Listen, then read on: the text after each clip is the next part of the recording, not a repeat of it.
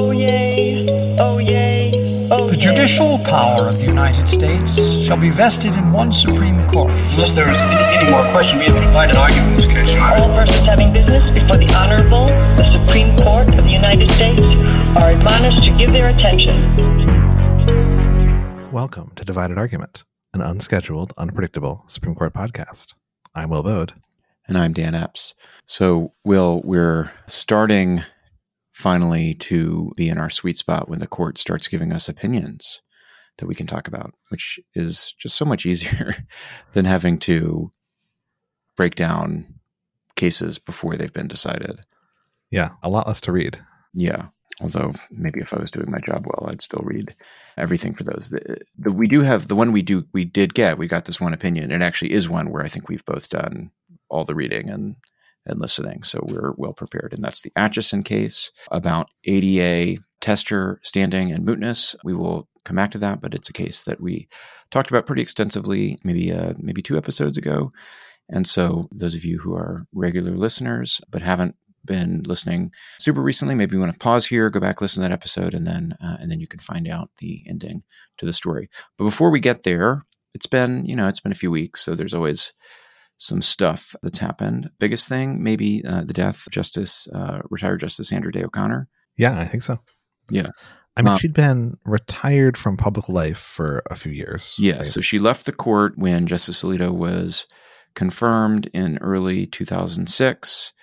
Over the years since then, she developed dementia. And I think 2018 is when she said she was kind of withdrawing from public. And so, we certainly hadn't seen any of her since then. And I don't think she'd been super public for a few years prior to that withdrawal either. And maybe some stuff here and there, but I think she had sort of gradually been reducing her appearances. But for a really big chunk of time, she was the most powerful justice on the court. She was really at the middle of the court.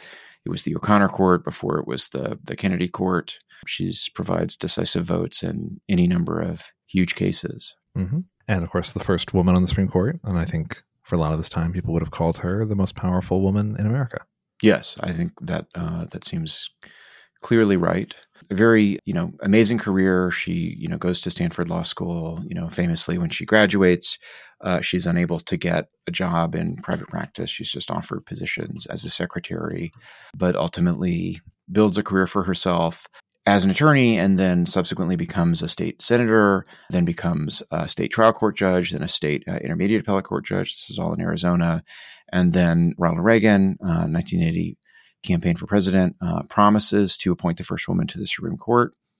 And he looks far and wide and ends up, I think that at the time there was a relatively small pool of plausible candidates who were Republicans, right? He wasn't going to appoint a Democrat, and who were women and who had judicial experience or some other experience that would have made them a plausible Supreme Court pick. And so she gets the nod and, certainly, had a, impressive career on the court for 24 years, something like that. And, is plays a pivotal role in a bunch of important cases. I think a lot of people criticize her jurisprudence, sort of like nerdy law types like us who want, really clear rules. And she was more in the kind of Kennedy case by case common law judge mold, probably more so even than Kennedy was. There's an interesting paper I read once. Did you ever see this, Will? It's an article about authorship of Supreme Court opinions and ghostwriting by Jeffrey Rosenthal and Albert Yoon, where they did this kind of language analysis. And this paper is more than a decade old, so it wouldn't surprise me if the state of the art has moved on since then.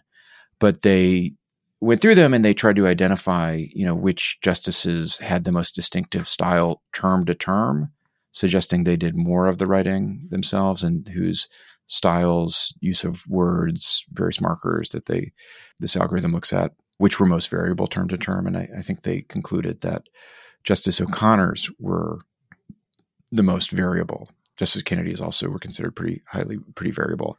One plausible but not inevitable thing you can infer from that is maybe that she was leaning more on her clerks and doing less in the way of authoring them and revising them herself, as compared to somebody like Justice Scalia, who has, is going to have a clearer voice that comes through potentially. What did you make of that?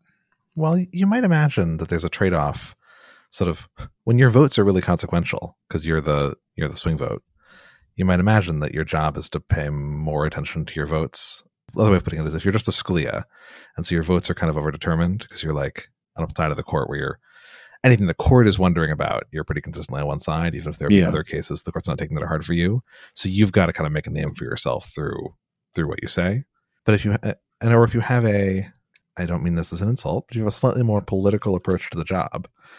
Like if you think of the job more the way like a governor or a chief legislature would think of their job, that's a pretty normal way to proceed, right? As you get all sorts of drafts from your team, and a big part of your job compromise. is to make sure you control the vision, and you have to exercise judgment about when you go which direction. But we don't expect Joe Biden to be like penning his speeches himself, or all the drafts to have the same voice, right?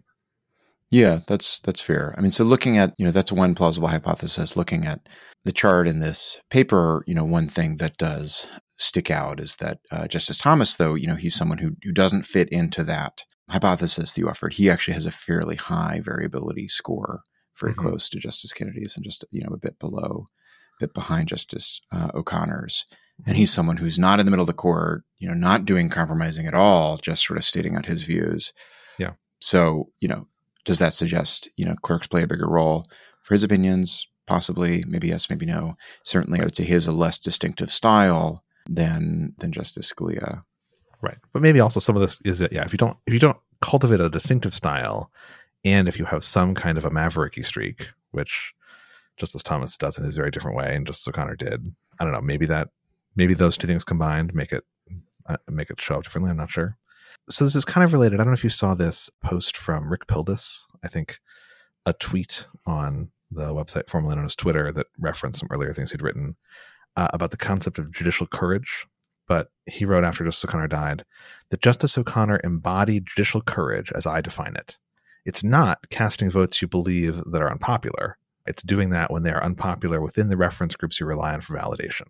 And so what made Justice O'Connor different, he thought, than somebody like Justice Thomas, who casts plenty of unpopular votes, is that she didn't have a team of people who thought everything she did was right.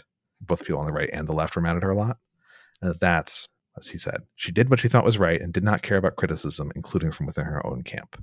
I think that's really important. I think that's right. I'd want to think a little bit more about exactly, who the audience was that she would have been speaking to at that time, and who were the kind of people she would have looked to or not looked to for approval. But I do think in the bigger picture, it captures something I think that's important about, the current state of constitutional law, in that we have these increasingly, kind of polarized legal spheres that are going to, cheerlead and criticize particular justices, as the case may be.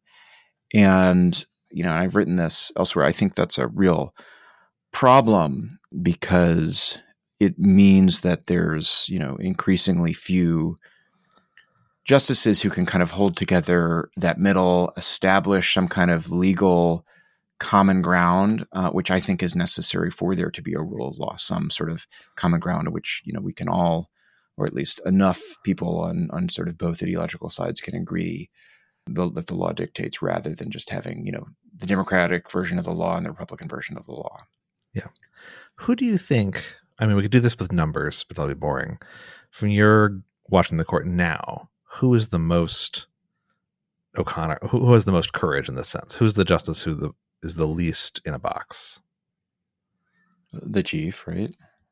Is that? I think that might be right. Yeah. Certainly. He enraged people just with the one vote in the, NFIB versus Sebelius, the healthcare case. Sure. And right. That alone, right? I think that answers the question without knowing anything else. And, in Dobbs, he didn't even vote the wrong way, so to speak, but he didn't join it, and people. Yeah. Does courage matter when your vote doesn't matter? Well, fair enough. Yeah. Maybe not. Because it mattered in Sebelius and it mattered in FIB. Right. Yeah. Maybe it doesn't matter as much when your vote doesn't matter. Then also, what's the point of people hating you if you're not even accomplish anything? But it'd be different, so there are some justices who are like that. Justice Blackmun was a Republican appointee and had plenty of votes that enraged the right, but he had so many votes that enraged the right that he's just sort of welcomed by the left. Yeah. He becomes a liberal. And I take it the chief, has not managed to complete that circle and has no interest in completing that circle. So he still writes, students for fair admissions and other opinions that make liberals mad too. The other funny thing, it's very different from the version you described as Justice Gorsuch, right? So nobody would call him a moderate or like part of a sensible coalition or anything like that.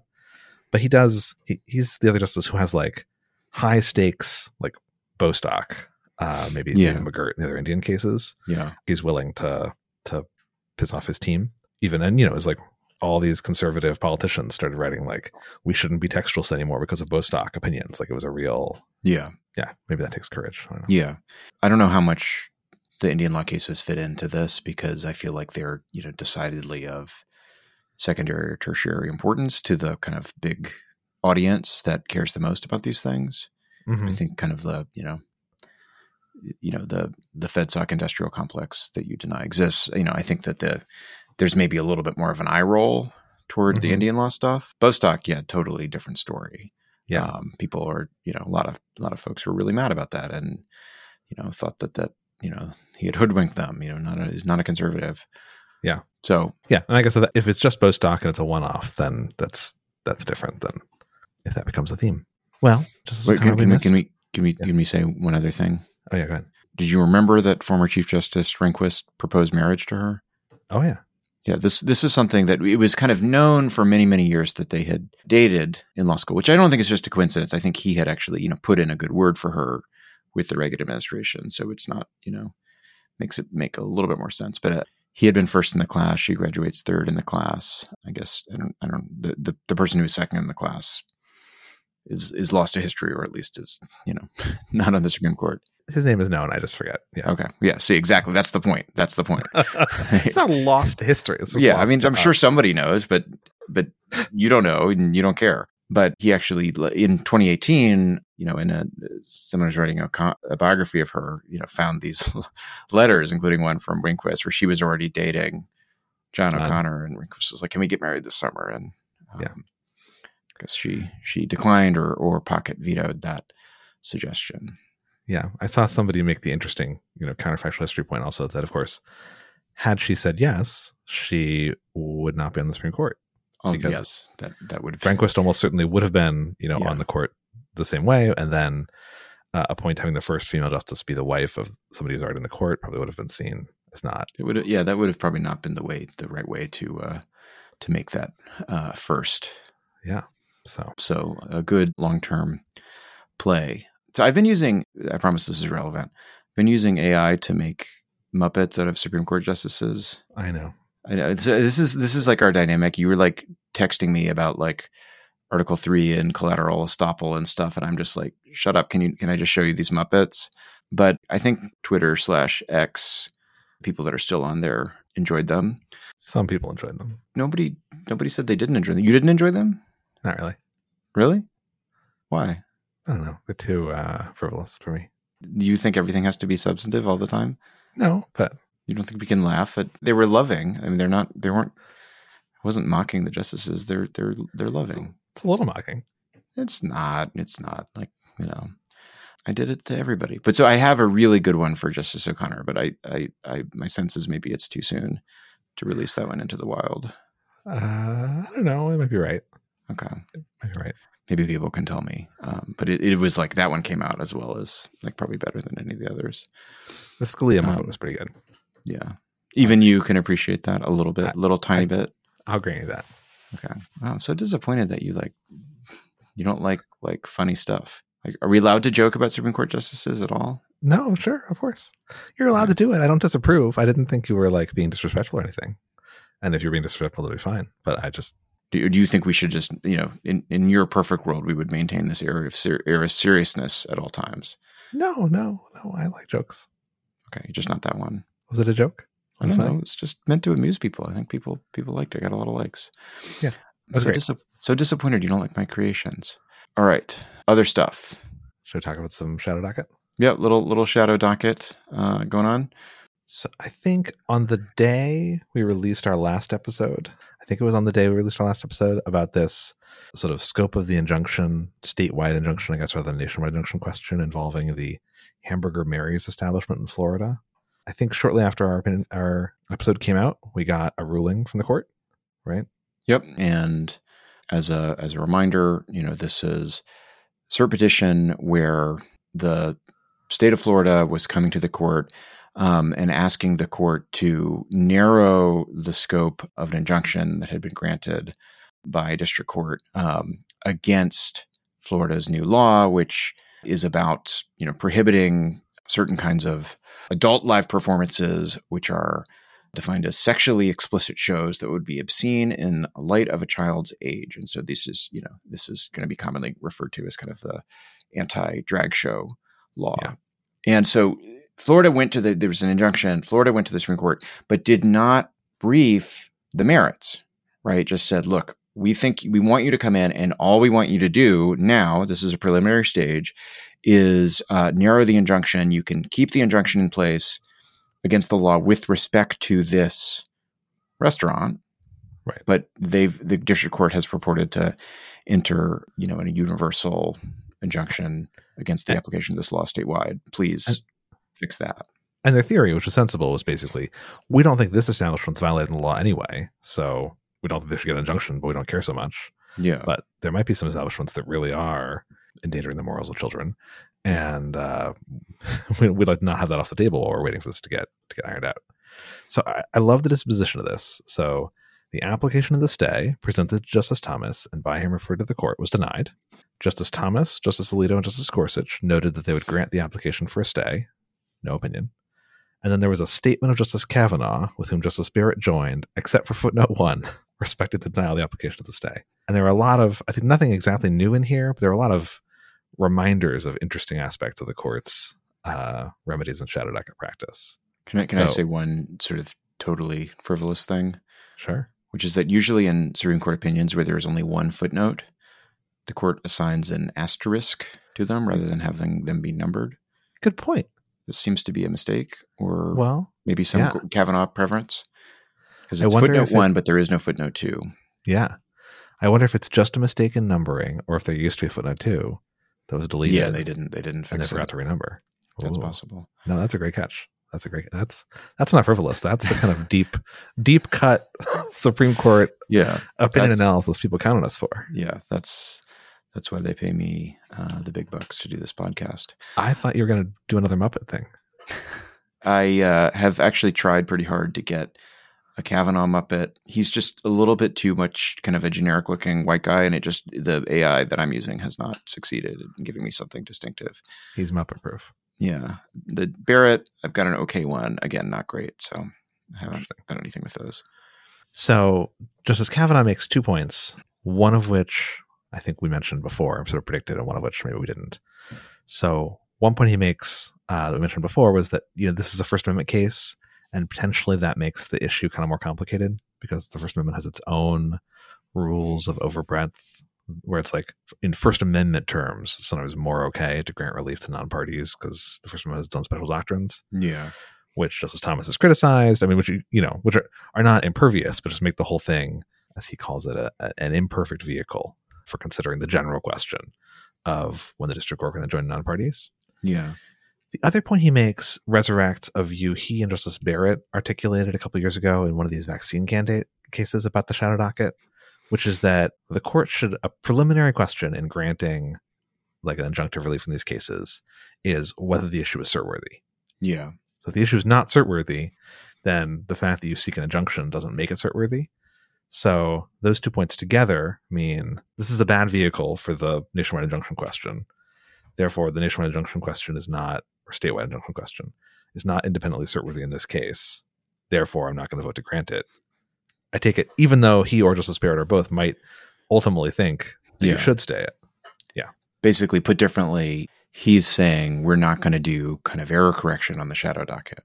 We're going to sort of scrupulously maintain the standard that we only provide this extraordinary relief kind of in aid of our ultimate certiorari or appellate jurisdiction Yeah. Which certainly does not plausibly describe many of the court's practices, at least in some cases over recent years. I mean, we can certainly, identify many places where it looks like the court kind of intervenes to do something on the shadow docket in a case where, like, the underlying, basically what's going on is someone is saying, the district court did something crazy and you're not really going to grant cert on this big issue, but can you just fix it?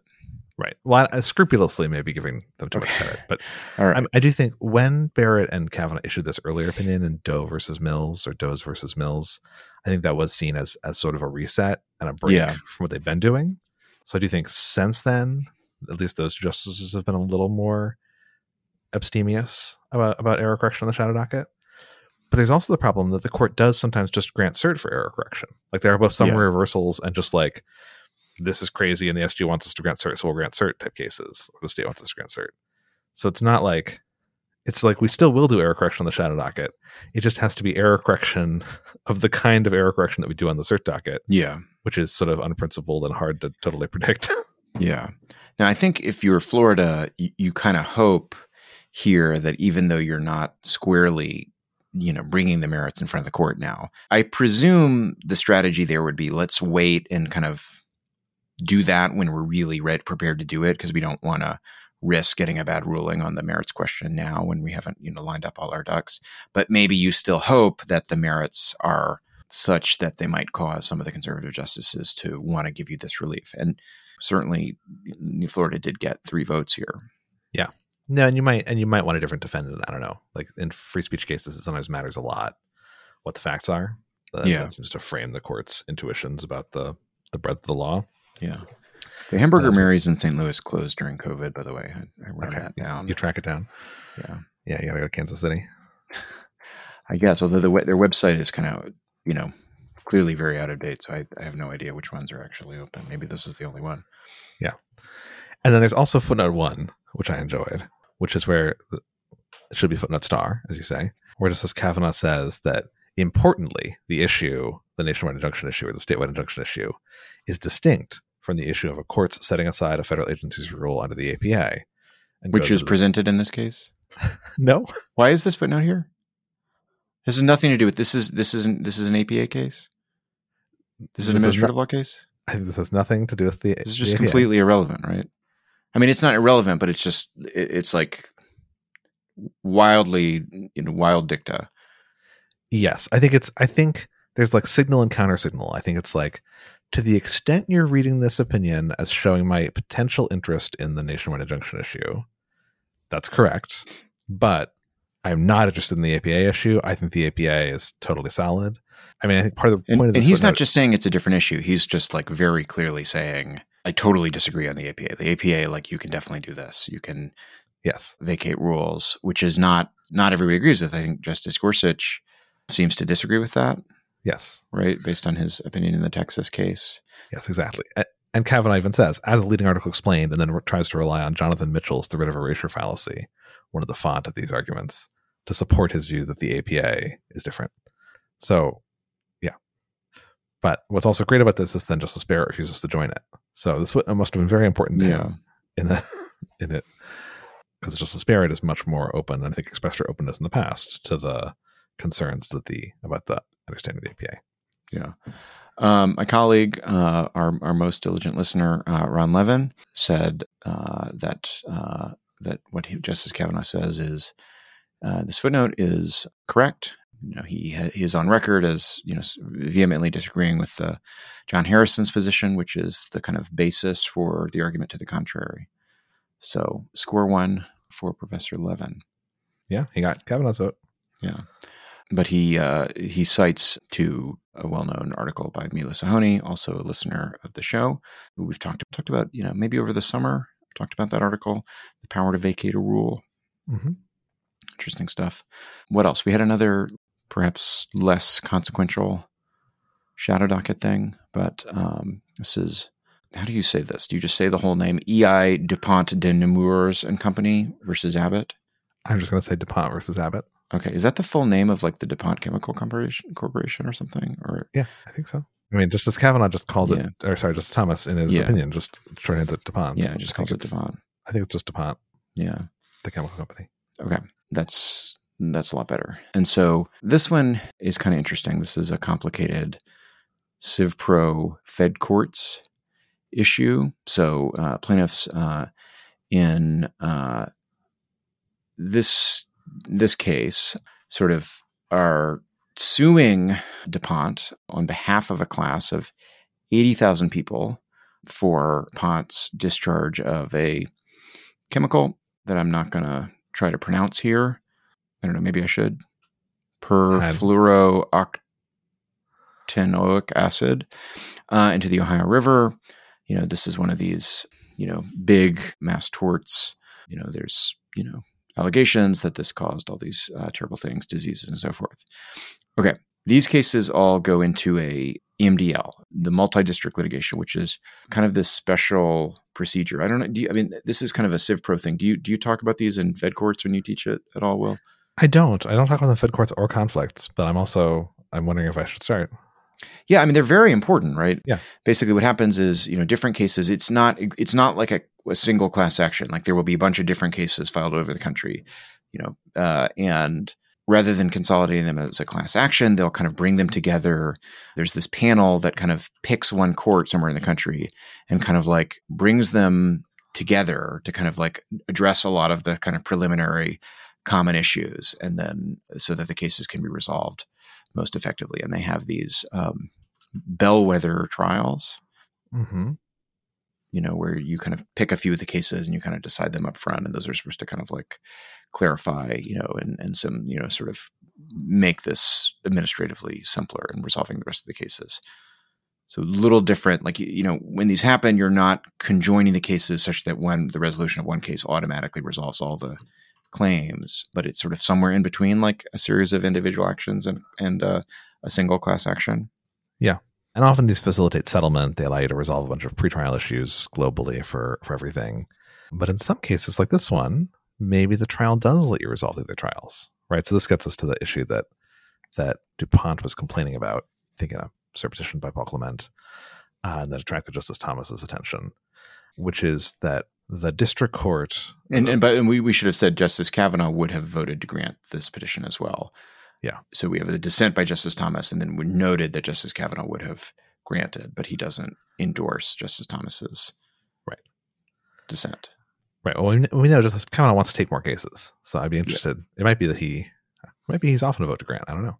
Yeah. So the district court, after DuPont lost some of these bellwether trials, the district court concluded that DuPont was collaterally estopped from continuing to dispute some of these issues with the new plaintiffs. Right. So you have like 80,000 plaintiffs or whatever. A couple of them win on some issue. And then the answer is DuPont has now lost on that issue for every other case, not just by those people, but by anybody else in this group. And this is called non-mutual offensive collateral estoppel. So non-mutual in that it's not identical parties. So, and it's offensive. So someone is using it against a defendant. So right, for the plaintiff 1 establishes some fact against the defendant. Plaintiff 2 comes in and wants to rely on that finding in plaintiff 2's separate suit against the same defendant. Right. And so do you teach that in Fed courts, or I think that's a classic Civ Pro question. Yeah. Although it comes up. So mutual collateral estoppel, that's like the two parties have litigated this. It binds them in the future. That's uncontroversial. And I don't think anybody believes in non-mutual defensive collateral estoppel. Two of the plaintiffs. DuPont wins one case against one plaintiff, and then they can. Yeah. That automatically means they win all the cases against all the other plaintiffs. Yeah. Right. A bunch of people are mad at Walmart. Somebody sues Walmart and loses, so Walmart's immune from future suits. We don't do that. Yeah, unless it's a real class action where that actually does resolve the. Sure. That's a different question that would resolve the claims of all the members of the class. But in a 1979 case called Park Lane Hosiery versus Shore, the court said, we will sometimes let you do this offensively against the defendant. There's like a balancing test and a question about when it's unfair to the defendant, but Park Lane Hosiery opens the door to offensive non-mutual collateral estoppel. And Justice Thomas would be willing to reconsider whether that's appropriate in this case, whether this meets exceeds the limits of whatever that's. Yeah. Okay. And he seems pretty skeptical. Yeah. He seems skeptical both of the doctrine generally, Like, I take it, he doesn't say this, but I'm pretty confident that he would not have decided Parkland hosiery the same way. But even within the sort of Parkland hosiery framework, there are these sort of pragmatic aspects of balancing tests. You could not reconsider Parkland hosiery, but say this goes too far. Yeah. So he thinks there's a due process problem, right? Yeah, among other things. I mean, on the due process side, like, what vision of due process does this fit into? Because he's famously been a skeptic of kind of like broad, fuzzy common law understandings of due process. Would there be kind of an originalist grounding, kind of a narrow vision of due process that would let you rule out stuff like this? Or is he kind of being inconsistent? It's a little tricky. I mean, I do think this is procedural due process. And I do think a pretty well-grounded form of procedural due process is, at a minimum, you should get a chance to prove that the elements of the offense were not met. But even with procedural, I don't think he just thinks it's this free-floating thing that lets you kind of say certain procedures are just like kind of unfair, right? Right. No, but I think he would want something a little bit more grounded than that. Right. But he might think that if there are elements of a tort, that you have a right to try to show that the elements were not met. Yeah. Now, the tricky part becomes there are more substantive cases where maybe we define the elements of the tort to go away or something. That doesn't happen here, so I don't think he has to confront that harder hypo. But you might think it's do you have a right to try to fight that element? Now, the people who believe in offensive collateral estoppel would say, look, DuPont had a chance to try to prove this element was not met. It was in the first trial. So they've gotten their hearing. And just because there are multiple trials doesn't mean they get multiple chances, multiple bites at the apple. On the other hand, the plaintiffs get multiple bites at the apple. So there is a sort of funny dynamic. If 20 people sue and the first 18 lose, and they're not bound by their losses, but the number 19 wins, and suddenly 20 through 80,000 all get to win. Right? That seems like a problem. Yeah. So it's actually related to the issue we just talked about. So, because the year after Parkland hosiery, the Supreme Court has to ask, does this same rule apply to the government? If one person sues the government and gets a law declared invalid or unconstitutional, can they do non-mutual offensive collateral estoppel to let all other people sue the government and get the same thing? And the court in a case called United States versus Mendoza says, no, definitely not. This rule can't apply to the government because the government should have a right in every case to try to prove the law is valid. And that case is, at the doctrine, is one of the central cases that people make against nationwide injunctions. The nationwide injunctions are effectively just doing non-mutual offensive collateral estoppel for everybody. Yeah. And if you can't do that, at least, in a different doctrinal box, but clearly raise the same considerations. Yeah. And then one of the leading defenses of nationwide injunctions by Professor Zach Clopton at Northwestern was to say, well, maybe we should overrule Mendoza and say the Parkland hosiery rule applies to everybody. And so you can do nationwide injunctions whenever you would be able to do non-mutual offensive collateral estoppel. Other people say, no, Parkland hosiery is a mistake, and we don't know when you can do it anyway. So I think this is a great QP. I don't know that it's as clean as some of the things the court grants, but it's a great question. Can I actually use that as a segue just to go back and ask a question about the hamburger mirrors thing? Yeah. Which is just that in a case like that, when you're trying to get that kind of injunction that applies to the law, against enforcement of the law across the state, what are the stakes in the sense that if that injunction is ultimately lifted and the law is ultimately held constitutional, like everyone who violated the law in that interim period could potentially be subject to, I don't exactly know what the penalties are, criminal, civil, I don't know, but whatever, like just because there was an injunction in place against a law at the time, if that's later found to be incorrect, would you still be able to be punished for conduct that you did, even if you were relying on that injunction? The conventional view is no. The conventional view is an injunction is a kind of judgment. And so until it's reversed, it's binding and you have the protection of it. So you can, even if you're not a party, as long as you're covered by the injunction, even if you're a non-party covered by the injunction. One of the more interesting claims in the Jonathan Mitchell writ of erasure article is that that's false, and that an erroneous injunction should not be seen as a get out of jail free card. Yeah, that is my kind of formalist intuition. Well, but we have these doctrines of like estoppel or reliance. So we sometimes say like, look, if a court if a court explicitly said you can do this, and then you fool did this, it's not fair to punish you for doing what the court said you could do. Yeah, but that's very narrow. So for example, if you're in a circuit that says, your conduct isn't covered under a criminal statute. Mm-hmm. And then you do the thing, and then you're prosecuted. And then the Supreme Court is like, oh yeah, that circuit precedent was wrong. You're definitely covered. You go to jail, Yes. right? Like, how is that different? Well, it's a little different in that, like, a general statement of precedent versus a specific command to the defendant. Like the judge has said to the defendant. I mean, so It says don't enforce it, right? That means you can't go around arresting people for it in the meantime. It doesn't. Yeah. It doesn't say you can't enforce it in the future when the injunction no longer exists, right? I mean, I'm actually not sure what the Yeah. injunctions say. But I mean, the injunction, to the extent the injunction no longer is in force, it can't have any continued force. So I assume that what it would mean is, hey, state officials responsible for enforcing this law, you can't do anything, right? That isn't really the same thing as saying, like, hey, law, you don't exist right now. I mean, so look, I'm with you, but on the other hand, when and I think let's see, Jonathan Mitchell's with you. I think Michael Morley is on the other side, and there are some cases on the other side. When the Supreme Court decided in Janus that unions were not allowed to collect agency fees, right, from non-members, a bunch of people sued and said, hey, for the past 3 years, you've been collecting agency fees from tons of non-members. They bring a class action, like the day after Janus, to try to get back. Why was it just 3 years? Hadn't it been going on for decades? The statute of limitations. Statute of limitations, okay. Yeah. So within the tort or property statute of limitations. And in every circuit, and I thought those claims should succeed. Eugene Volokh and I wrote an article saying those claims should probably succeed. But people should get back. Yeah, what they were doing, what they were doing was unconstitutional, and the Supreme Court had made clear it was unconstitutional. But every circuit disagreed, and every circuit said, if you acted in good faith reliance on a judicial decision that was since overruled, you can't be sued. They didn't explain why the criminal law thing is different. But that was a Supreme Court decision, right? A Supreme Court decision overruling a previous Supreme Court decision.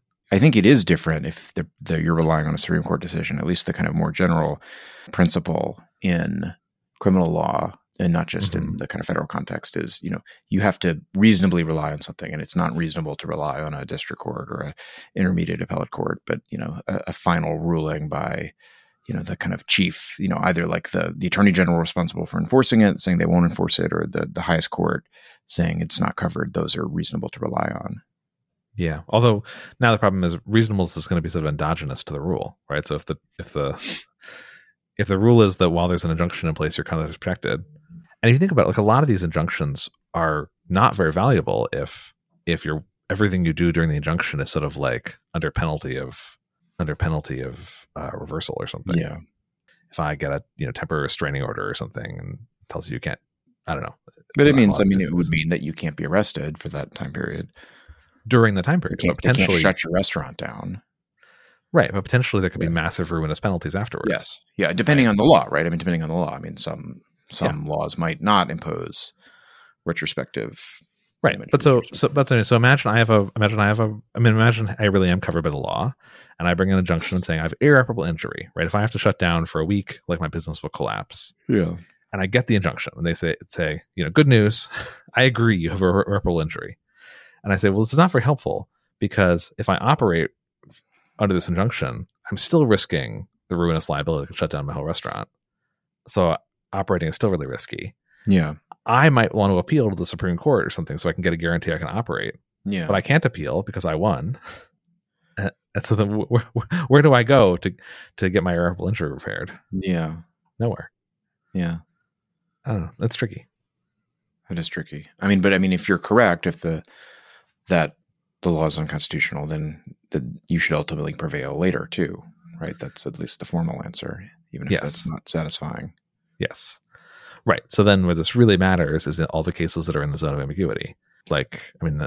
This is really just very similar to the strategy in SB8. It's not a coincidence that they're emanating from the same person in the same article. It's an article with a lot of ripple effects. Yeah. It's an amazing article. Yeah. Okay. So that took us a little afield of where we were, but I think, was that everything we wanted to say about that? I think so. From denial. I saw a post, now I'm having trouble finding it. I think it was by Abby Gluck on balkanization. Abby Gluck, professor at Yale, praising Justice Thomas's opinion here, just noting that this is one of the first opinions where a justice showed interest in the MDL process. Like, the MDL process is huge. Yeah. It involves like billions of dollars every year. Billions of dollars, and the Supreme Court basically ignores it. There are very few Supreme Court cases about any of the issues that come up there. a cynic might say it's not a coincidence. It's like some area that's safe from the Supreme Court justices. But just noting that, MDL has grown, and it's good that the justices are sort of noticing that, and maybe they'll decide it's working fine and doesn't need any intervention. Maybe it does, but that was an interesting point. Yeah. All right. I think that brings us to our opinion in Atchison. Yeah. Okay. So we do like talking about opinions, for better or for worse. This one is going to be quite short, but we do have some separate writings that we can talk about. Well, let's talk about the actual majority opinion that we got. And just as a reminder, this case is about one of these ADA testers, someone who is disabled, Ms. Laufer, and she goes around and looks at the websites for hotels all across the country. And sometimes she says she has some theoretical, hypothetical plan to go visit that area. And then if their websites don't comply with a rule requiring them to provide information about disability status of their accommodations, she and her lawyers sue, and then they offer a $10,000 settlement option. And this has been a big cottage industry for her attorneys. That happened in this case, sued this particular hotel, but then things got kind of complicated, right? It turns out one of her attorneys, not the attorney involved in this case, but one of her attorneys involved in different cases, was doing some unethical stuff, got sanctioned. That sanction order did have cast some doubt on one of her attorneys in this case below. And then, after cert is granted, cases, sort of in the middle of the briefing process, she decides, I just need to get rid of all these cases, and goes around kind of dismissing them all, including the one that was before the court. Yeah. And so, at the argument, everybody agrees that makes the case moot, right? Moot, there's no kind of live controversy. And the normal thing to do with a moot case is just to kind of get rid of it, right? But the complication here, that's a jurisdictional issue. The issue that the court had granted was standing, right? Whether a plaintiff actually, an ADA tester like this, who doesn't have any immediate plans to go actually stay at one of these rooms, has Article 3 standing to bring suit. That is also a jurisdictional issue. And the court has said that if there's multiple jurisdictional issues, they don't have to do mootness first. They could do standing first. They can't do the merits instead of doing jurisdiction. You got to do jurisdiction first. But among jurisdictional issues, you can do either one. And so the argument, a lot of it really boiled down to trying to figure out whether they should just go ahead and resolve the standing question on which they had granted cert, or just decide to punt the case on mootness and save that for another day. Yep. And so by a 9-0 vote on the judgment, a 7-2 vote on the opinion, the court decides to decide mootness first, right? They say we can address them in either order. On the one hand, Ms. Laufer says mootness is easy and standing is hard. On the other hand, Atchison Hotels says the standing issue is the reason we took the case. And although Laufer's case is dead, the circuit split is very much alive. I like that. So what should we do? Circuit split created by Laufer herself, right? Yes, exactly. And the court says, we are sensitive to Atchison's concerns about litigants manipulating the jurisdiction of this court. We are not convinced, however, that Laufer abandoned her case in an effort to evade our review. She voluntarily dismissed her pending ADA cases after a lower court sanctioned her lawyer, and she's represented that she will not file any others. Laufer's case against Atchison is moot, and we dismissed it on that ground. We emphasize, however, that we might exercise our discretion differently in a future case. Vacated as moot. Okay. Yeah. Did this surprise you? No. Yeah, I think that probably was the way it was going to come out. I did think there might have been a little bit more interest in resolving the standing question. So Justice Thomas is going to say he wanted to do that and conclude there was no standing. I don't know. I thought the chief actually seemed pretty concerned about the kind of manipulation of the court's jurisdiction. Yes. And so I thought you might have been able to peel him off. Yes. I thought there would be a non-zero number of justices doing that, and I would have predicted the chief would be one of them. But on the other hand, the way the last paragraph, that paragraph is sort of carefully worded, I think, to satisfy somebody who has those concerns by implying if you are manipulating our jurisdiction, that's very bad. And if we think you're manipulating our jurisdiction, we're not going to fall for it. Yeah. But in this case, we're going to give it a pass because we think you're not. Yeah. But don't try this again. Yeah, although it's unclear why that should be the dispositive thing. I thought that Atchison's attorney, Adam Yankowski, who we've talked about a lot on the show, Substack, made pretty good arguments for why it would be hard for another one of these cases to get to the court if they don't resolve it now. Basically, someone would have to, a sort of complicated series of events would have to happen, and you'd have to have a defendant who is really willing to go all the way with a case. And so, it may be a while before this gets back. Maybe it won't ever get back, but for whatever reason, the court didn't find that dispositive. Yeah. Well, they may also think that the combination of this opinion and Justice Thomas's concurring opinion, which does address the standing issue, might also be enough guidance to lower courts that they'll back off. Even in lower courts where there's, circuit precedent. I guess the district courts in those cases probably can't. Yeah. But I mean, I'm not sure, but maybe. Yeah. Yeah. Okay. Yeah. So two different directions that the separate opinions are going to go.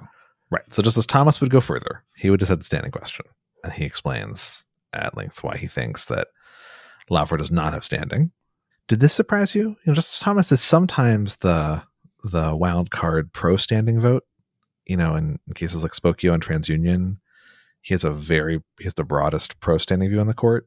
He's sort of dissented from these like constitutional limitations on standing.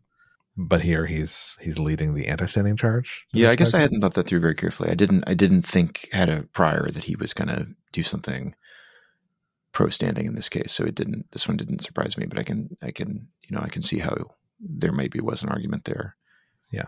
Well, but this case does have a real, this case seems to have a strong ideological valence. Yeah. Although so did TransUnion and Spokio. Yeah. So it didn't surprise me because there's an 11th Circuit judge, Kevin Newsom, who I think the world of, who has two major standing opinions as a lower court judge, one of which is a Justice Thomas style anti-Lujan pro-statutory standing opinion, saying, Article 3 is not a basis for striking down statutory causes of action. So he's with Justice Thomas in that prong.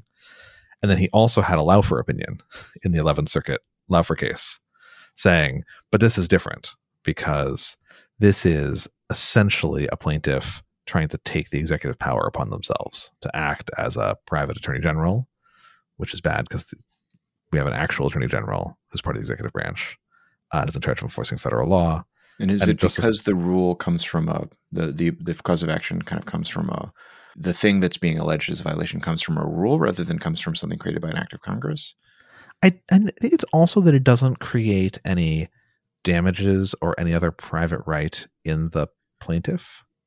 Like the idea is that, and I'm not sure I totally follow this exactly, but the idea is that the ADA has not actually created some like legal right that is protected here. And maybe there's a little bit of the rule thing and a little bit of the remedy thing.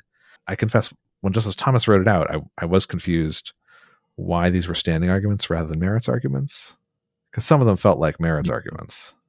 But, and so he sort of says, this is different than the court's precedent, Havens Realty, right? Where there the court said that testers, where you have, these people trying to enforce civil rights laws, right? Right. And you have white testers, black testers, they go talk to people renting property. And then the renting agents tell the black testers, we don't have any. Right. I don't have any rooms for you to rent. The court had said those testers can sue to enforce the Fair Housing Act, even if they had no intent to actually rent the property, right? They're just testers. And the theory there being that they are nonetheless themselves being discriminated against by being given this false information, right? They're experiencing discrimination. So I feel like a lot of like what was kind of being argued about in this case, like on the merits of the standing issue, was about like, is the injury just not having the room ultimately, or is the injury not having the information necessary to determine whether they have the room? Because like it was like far from clear whether there was an actual substantive violation of the ADA, like maybe the hotel, didn't have to have disabled rooms, disabled accommodations, right? They didn't. But here it was just about this informational requirement designed to kind of help facilitate the actual underlying protections of the ADA. Right. And so just as Thomas says, the difference is that the Fair Housing Act expressly says you have a right to information. It expressly prohibits representing to a person because of race that a dwelling is not available when such dwelling is in fact available. Yeah. And the ADA is different because it doesn't have that right. Yeah. Would it be different if the ADA just said it's discrimination to not give people information that is necessary for them to make an informed decision if they're disabled? It's a little different, right? Because they're not giving false information to one person and discriminating in who gets the information. They're just not giving information to that disabled people might want. Yeah, here's why I have trouble tracking it. So just as Thomas says, even if there were such a right, because there's this regulation, that wouldn't be enough because Laufer doesn't have a violation of her own rights with regard to that information because she has no intention of going to Maine. Yeah, but that would seem to resolve the Havens Realty thing too, right? I think so, but is it because it's on the internet instead of in person? Yeah, is it because he still thinks there's not discrimination, there's not an injury. There is an injury if you're actually discriminated against, but it's not. I don't totally understand. Now, again, I do think an injunction might be an inappropriate remedy in a case where you have no intention of visiting it, because there's nothing to enjoin, and there is no money damages under the ADA here, right? And I'm not sure. Maybe there is money damages under the Fair Housing Act, so maybe that distinguishes it. But so. On the whole, Justice Thomas's opinion convinced me that the standing issue is kind of hard. Yeah. So the court was right to not resolve it. Although, look, if the court had resolved it and we had more opinions on it, we had a dissent fleshing it out. We had, concurrences. Right. You had, maybe it would still seem hard, but maybe we would be less confused. Right. So, and once Justice Thomas has written the opinion also, like if you agree with it, some majority may, then it wouldn't be hard to just say, okay, sign me up. Yeah. But so you were not, you're not ready to sign up. No, I did not spend as much time trying to think it through as I hope the Supreme Court justices did. Yeah, but it doesn't track as easily as I thought it would. Yeah, it does. It does to me just turn a lot on like how we conceptualize like what exactly this cause of action is, what exactly the violation is. Does it create a right? Who has a right? Like what is it? And that does seem like a merits issue. Okay, then we have Justice Jackson. Yeah, so she's got this hobby horse.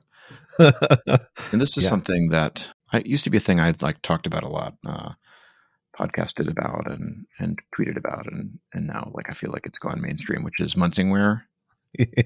Yeah, you were into Munsingware before school. Yeah, now I'm kind of over it, and we'll talk about why in a second. But Munsingware is this doctrine where the court sometimes will say, like, if a case becomes moot on the way to us, on the way to Supreme Court review, then sometimes we will, exercise our discretion to, take the lower court opinion off the books, to vacate the lower court opinion. Right. And in particular, sort of moot through no fault of the person who wanted to appeal it. Yeah. Right. It's sort of related to the court's initial concern about like manipulating our jurisdiction or something. Like lower court is something dubious. Somebody wants us to review it. If we lost our chance to review it, then maybe the lower court opinion is kind of suspect and should be taken off the books. Yeah. And that tends to be, it's something that they don't do automatically anytime there's some pending cert petition that becomes moot. Certainly not. They do it sometimes, and it does seem correlated with cases where you can strongly suspect that the majority would have wanted to ultimately overrule what the lower court did.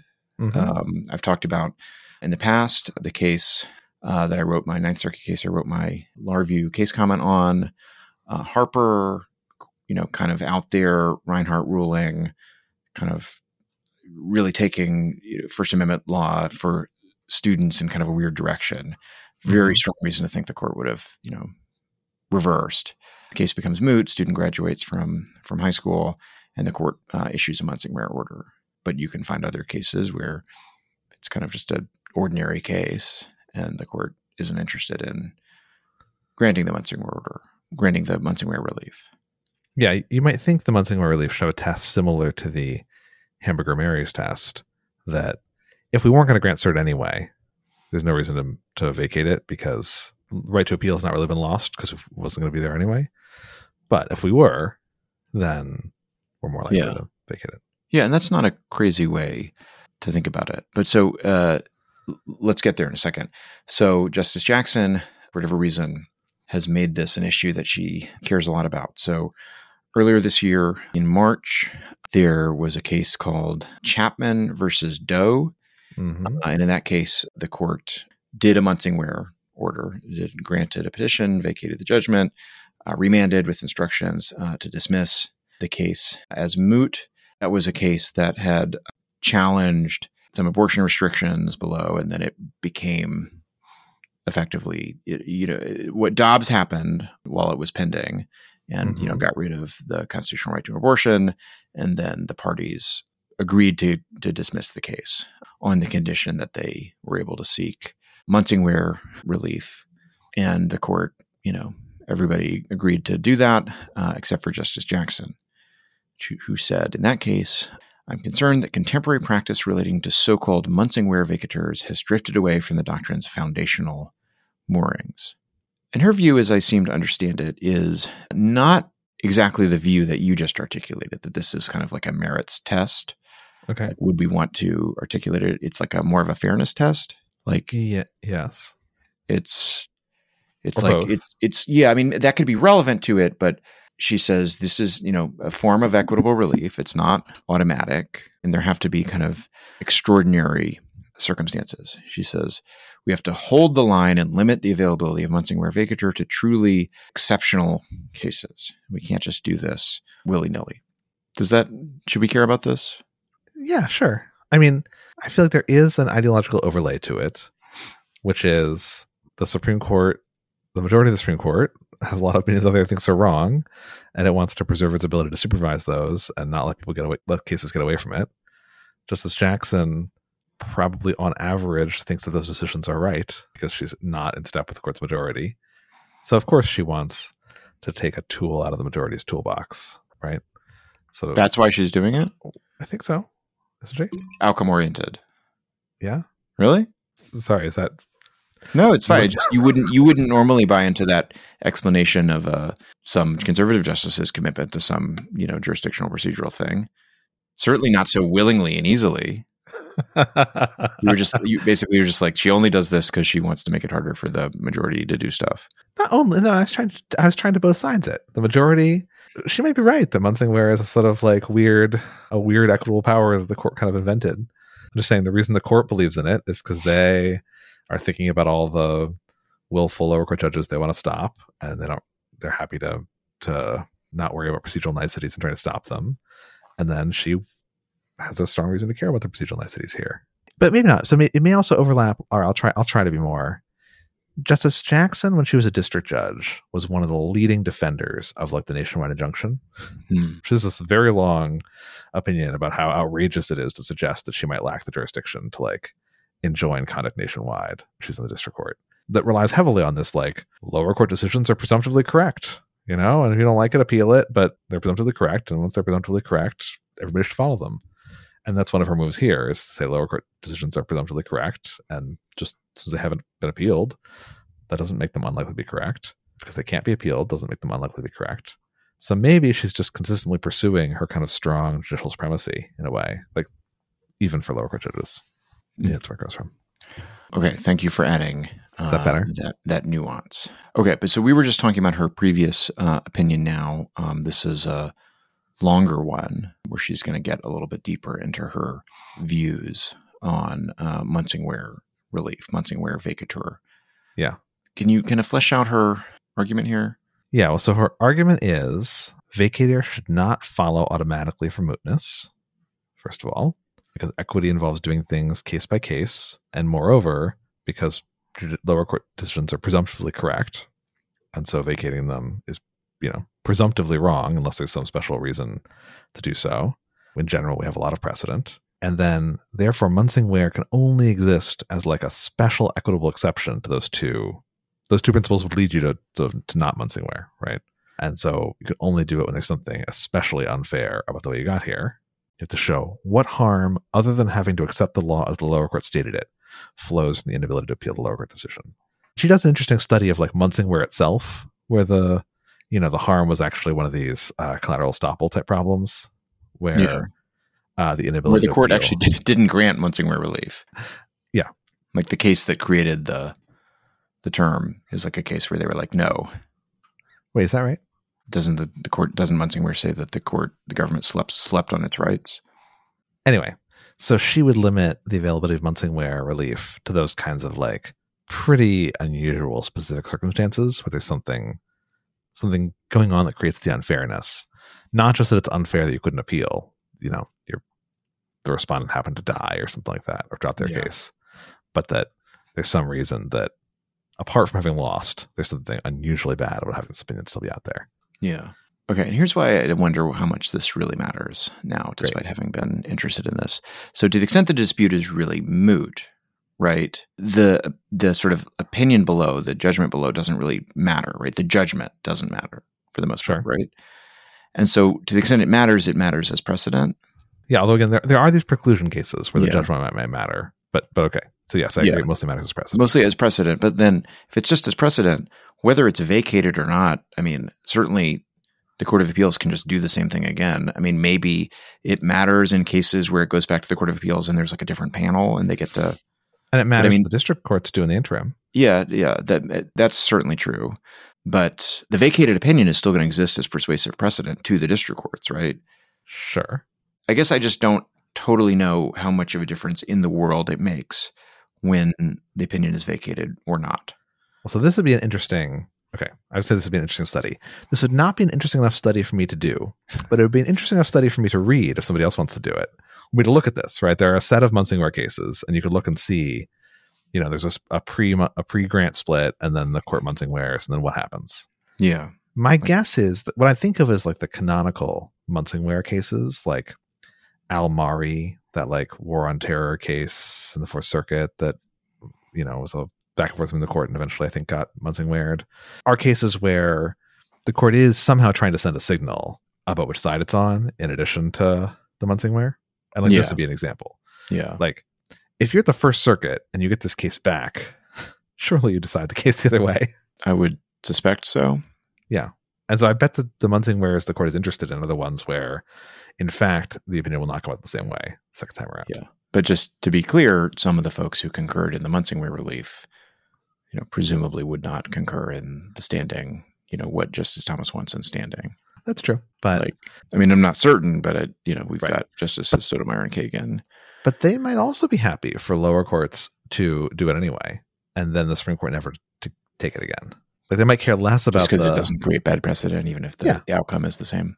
Right. They don't care so much about the Miss Laufers of the world and their ability to bring thousands of lawsuits, but more anti-standing cases, in the U.S. reports just sort of pile up and create more anti-standing pressure. So you might be happy to see this go away. All right. Well, here we don't really have a feisty debate about Munsingware. The majority's analysis of this question, it's an opinion by Justice Barrett, by the way. I don't know if we said that. Majority's analysis of the question is 2 sentences. It says, Justice Jackson objects to this disposition, urging us to instead leave the First Circuit's judgment in place. Our Munsingware practice is well settled. And then, cites a bunch of Munsingware cases and then does a see also to the Supreme Court practice treatise. We decline Justice Jackson's invitation to reconsider it. Just like so little interest in this. Yeah. Could have been more dismissive by putting it in a footnote, I guess. Or not having the citation. Yeah, or just not saying anything. Yeah. Like I like that Justice Jackson. I think every new justice should have a couple of these weird hobby horses. Yeah. I think that's good. That's healthy. I remember when Justice Stevens was on the court, he had this hobby horse about a sort of related about a case called Martin versus United States. Oh yeah, the sanctioning of repeat IFP filers. Yes. So if you repeatedly file frivolous petitions in form of papyrus without paying your filing fees, after like 3 strikes, the court deprives you of your ability to file IFP. You can still file, you just got to pay for it from now on. And that's called martinizing. The court martinizes you. And every time, Justice Stevens would dissent. There are like tons of these orders in the orders list, and then, it's like the reporter's office adds in, but Justice Stevens dissents. Well, that's great. The Justice Stevens had like an anti-Martin hobby horse. I didn't really agree, but he kind of had a point, and it was good. It was good to register like that there's something a little weird about this. Yeah. So I hope Justice Jackson just dissents from every Munsingware case or concurs, whatever. Just like, Munsingware, Justice Jackson's against it. I think that's nice. Yeah. And here she doesn't formally dissent, right? She does concur in the judgment because she says, I concur in the judgment because the basis of precedent, despite my own views of this practice, because respondents' voluntary dismissal is the sort of unilateral action that we have previously deemed adequate for vacatur. Yes. But still. Yeah. Anyway, I hope she makes this a thing. We will see. It's already been a thing a couple times this year, so probably won't be the last we hear on this. Yeah. But she might get bored of it. Yeah. But it is now, this Munsingware is now mainstream. It's no longer this nerdy, obscure part of Supreme Court practice that I used to know a little bit about. So I need to find another one. I need to go digging in the treatise. Yeah. And some other one that, what's next? Everybody on Twitter doesn't already know about. You should go after relisting or rescheduling. The great John Elwood is up on relisting. Rescheduling is a little bit more obscure. Yeah. You should be against it. Straight lining? Do you remember this? Curve lining? Straight lining, curve lining is like consolidating related cases. It's like when there's like sometimes when they know that there's like kind of related cases, related issues. Like someone, I know the clerk's office or somebody will just kind of like lump them together, and that could make a case disappear from the discuss list to disappear listing for extended periods while they're waiting for the other case for which it's straight line. I don't remember the difference between straight lining and curve lining. One is related parties and one is related issues, I'm pretty sure. Okay. Yeah, that sounds or plausible. Same issue or related issue or something. One is more connected than the other. Yeah, I feel like that hasn't really been plumbed. Yeah. All right, I don't even know if there's anything in the treatise about that. We'll find out. Okay, I've got no more to say about that. And that's good because we're running out of time. Any final words, Will? No, take us out.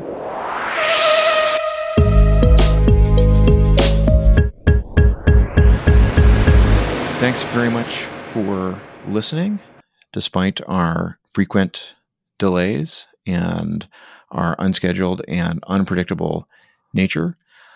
If you like the show, please rate and review on the Apple Podcast Store or wherever else you get the podcast, and do other things to boost our listenership. When, our audience grows slowly but steadily, but it would be great to have it grow more quickly and larger. We do think that, there are a lot of people that would benefit from our obscure occasional insights into weirdness of Supreme Court practice. Visit our website, dividedargument.com, where we have transcripts of the episodes, usually pretty soon after they come out, if you don't like to listen regularly. Store.dividedargument.com for merchandise with our logo and podcast cover. You can send us an email, pod@dividedargument.com. We do read all those. Sometimes we respond. Not always great about that. And you can leave us a voicemail, some famous ones of which have been in song form, by calling 314-649-3790. Thanks to the Constitutional Law Institute for sponsoring all of our endeavors. Thanks to the Supreme Court for issuing an opinion promptly about something we wanted to talk about. And if we don't record an episode for a long time, it's because Will has gotten really mad at me because I keep creating too many Supreme Court Justice Muppets. That was funny.